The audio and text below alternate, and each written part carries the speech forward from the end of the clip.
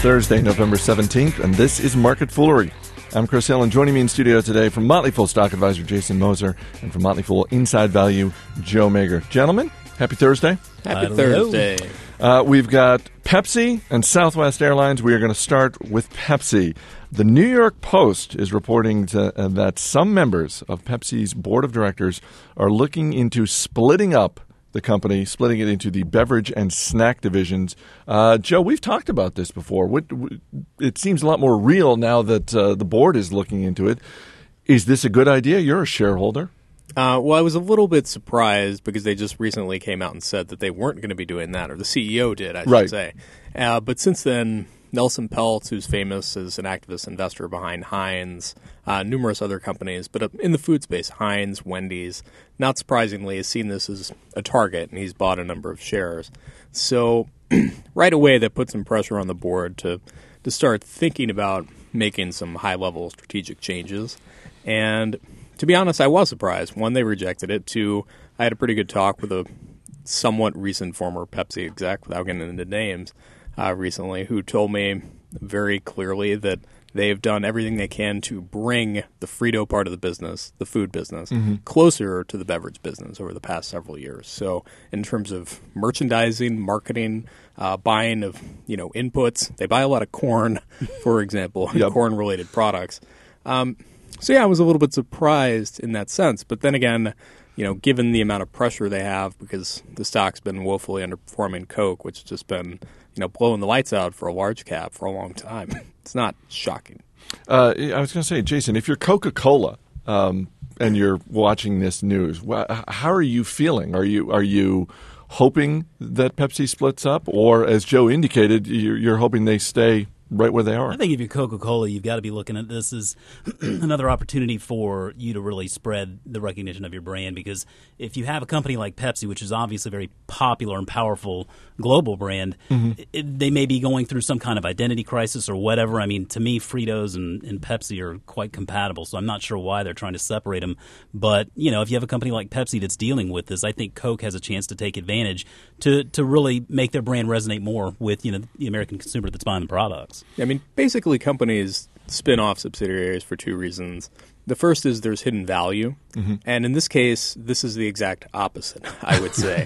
Because what will happen is company A, let's say, that has a low multiple, will have a subsidiary that's higher growth. And the idea is we're not getting rewarded in our stock price by having this subsidiary. So we're going to spin it off and make it company B. And overall, our shareholders will be better for it because they'll get a higher multiple on B and they still have A. In this case, it's the opposite, where the beverage business has always been awarded a higher multiple than the food and snack business. So part of the rationale of keeping the food business was Pepsi was valued like a beverage business with a high multiple, but really was a snack food business. And, I mean, you talk about companies spinning off and that sort of thing. It seems like 2011 is the year where this is happening a little bit more than average. I mean, Jason, we've seen earlier this year Kraft spinning off divisions, Abbott Laboratories, Fortune Brands, a company you've been studying for a while. Right. I was going to say we cover Fortune over at Stock Advisor, and Joe made a really good point here about the difference between value creation versus value destruction. In most cases, you'd want to see these spin-offs to create more value for shareholders. And Pepsi does seem to be kind of going the opposite direction. There was Fortune. It was, I think, it was a great time to do this. It was pretty clever because Fortune, at the beginning of the year, it was a company that sold golf balls and golf shoes and golf equipment. It was a company that sold spirits. And it was a company that sold, home security stuff like locks and windows and, that covers the Tiger Woods family fiasco all in one swing. Yeah, there was like this whole big clump of businesses that didn't really complement one another, with the exception of maybe golf and alcohol. But maybe. So, you have this high margin spirits division in Beam, but the other business, and golf particularly, just having worked in the industry, is a very low margin business, and that's hard to really squeak out a buck there. But they broke off just recently into they sold the Acushnet golf division to Fila and made a killing there. They sold that for $1.2 billion after buying it back in the 70s for like $60 million or $55 million. They then spun off the home and security division in a tax-free spinoff for the shareholders, and they are now just a sole spirits company. So you have Beam, and then you have Fortune Brands Home and Security, and then the golf division was just sold to Fila, and it was a value creator.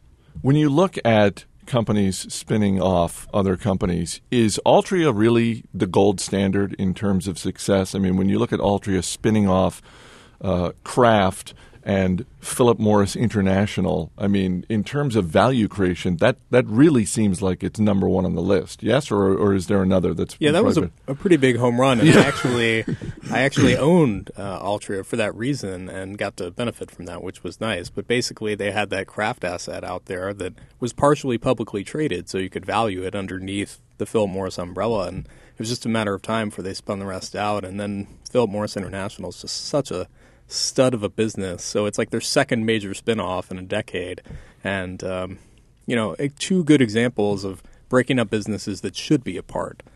Philip Morris International's story is different in terms of growth, but also risk profile. Kraft didn't really have any business being with cigarettes. And, Fortune is another good example of breaking up the business in a smart way. Like, those businesses had no reason to be together. You mean the golf, liquor, home security businesses? They don't go together like peanut butter and jelly? Together. You want a cigarette to go with that grilled cheese. Jason, when you look across the landscape of public companies, are there other companies out there that you think really should take part in this 2011 trend of looking to do the breakup? We cover also over at Stock Advisor Sina, which I'm sure a lot of fools out there know of. It's a web portal in China, and Sina's been working on developing their microblogging service Weibo, which it just equates basically to the Twitter of China. We've heard, rumors here and there that they might be considering a spinoff there to really be able to focus on the investment in Weibo to build that service out because of the ramifications there with just the size of the population in China in third and fourth tier cities. You're talking about 1.5 billion people pretty much, and there's still plenty of room to grow that subscriber base. So that's one that I think could potentially be value creating. The trouble is because it's a Chinese stock, there is sort of that nebulous nature there where you don't really quite know what's going on all the time. But that wouldn't be one that I wouldn't be surprised if we saw that at some point. The Learning Channel announced it has picked up 13 episodes of a new reality TV series about Southwest Airlines. Jason, Southwest Airlines, another Stock Advisor recommendation. You happy about this, or is this a distraction? So when we read about this today, the headline of the article we read was that the Kardashian of airlines gets another TV series. Yes, got to give credit to the great Lisa D. Moraes at the Washington Post. Great TV writer. One of my colleagues at Stock Advisor, Jim Mueller, and I, we sit next to each other, and we both kind of looked at each other, and we're like, the Kardashian of airlines? Are Southwest and AirTran getting divorced already? And so immediately, I think that's where we kind of said, man, this kind of opens itself up to a lot of jokes. I'm not sure how much I really do like it. I mean, I don't like really flying on airplanes. I don't have a fear of flying. I just hate the process of going through airports and getting on the planes and dealing with it. I don't know that I'd really want to watch it on TV. Maybe it lends itself to some good comedy, but it definitely gets Southwest's name out there. I think that you have to kind of look at it from the perspective of what good can come of this, and does it really outweigh what potentially bad can come of it? But I mean, in terms of I could see American, Delta, US Air, United. I could see one of those stepping up and saying we need to do this to sort of humanize our brand a little bit. But I mean, Joe, what do you think?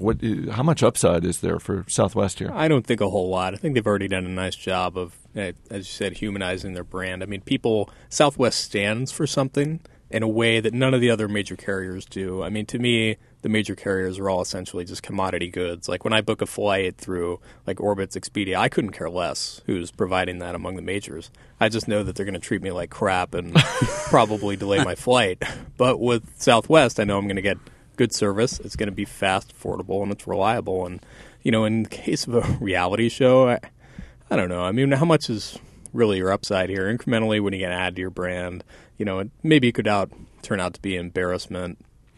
So what's a reality show you would watch? Because I'm with you, Jason. I would not watch, in terms of public companies, I'm not watching a reality TV show about Southwest Airlines. For that matter, a company like Starbucks, which I've owned shares of for over a decade, I wouldn't be interested in that either. I would actually view that as a distraction for the company. I can make my own coffee at home. Yeah. Okay, we kicked this around. You said that we had pretty much fair game. Yeah. It's got to be a public company. I like comedy. I love to laugh. I think it's great when you can find good shows out there that make you laugh. There is a company that trades on the pink sheets called General Cannabis.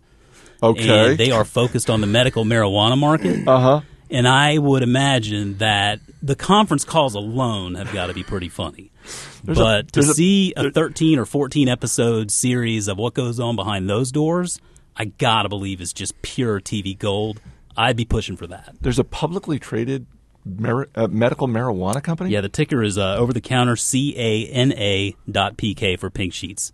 Wow. Sounds Cannabis. Very legitimate. It sounds totally legitimate, I'm sure. It's about a $150 million company right now. I don't know that I'd invest in it, but I would certainly watch the reality series. And, that would probably fit on the Learning Channel as well. I think it would. Joe, what about you? I'd like to see a company, and I actually think this can make sense for a company that basically has nothing to lose. Okay. And is like a second-tier brand. So, like, the Kenny Powers thing that we've talked about with K-Swiss, that is just hilarious. That's, they are kind of in a position of not having much to lose, so they're willing to take a risk. And I think that's smart, and that's hilarious.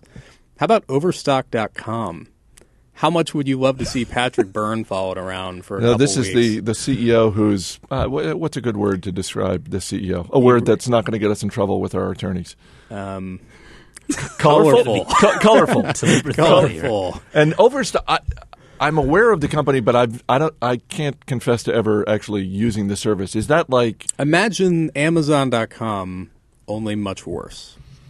Isn't it I think it's if you're looking for like that respect. Extra piece of china that maybe broke or some sheets to go with some bedding that you bought 5 years ago. So it's like maybe you could find it there, I think. Heavily discounted goods can be found on Overstock.com. Is that it? It just never, a long time ago, people thought Overstock was going to be a viable rival to Amazon, and that just really, really did not turn out to be the case.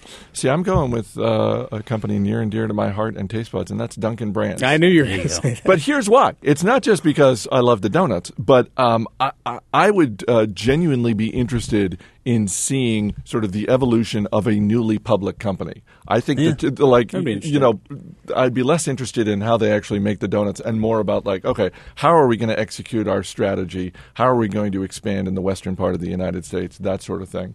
But I think of the three we've discussed, I think Jason's is going to be the most entertaining. General Cannabis might lead you to Dunkin' Donuts at some point in time, so we have that at least. It's always possible. Jason Moser, Joe Mager. Guys, thanks for being here. Thanks, Chris. Thank you. As always, people on the program may have interest in the stocks they talk about, and the Motley Fool may have formal recommendations for or against. So don't buy or sell stocks based solely on what you hear. You can check out video highlights of Market Foolery at fooltv.com. That's it for this edition of Market Foolery. Our producer is Matt Greer. I'm Chris Hill. Thanks for listening. We'll see you on Monday.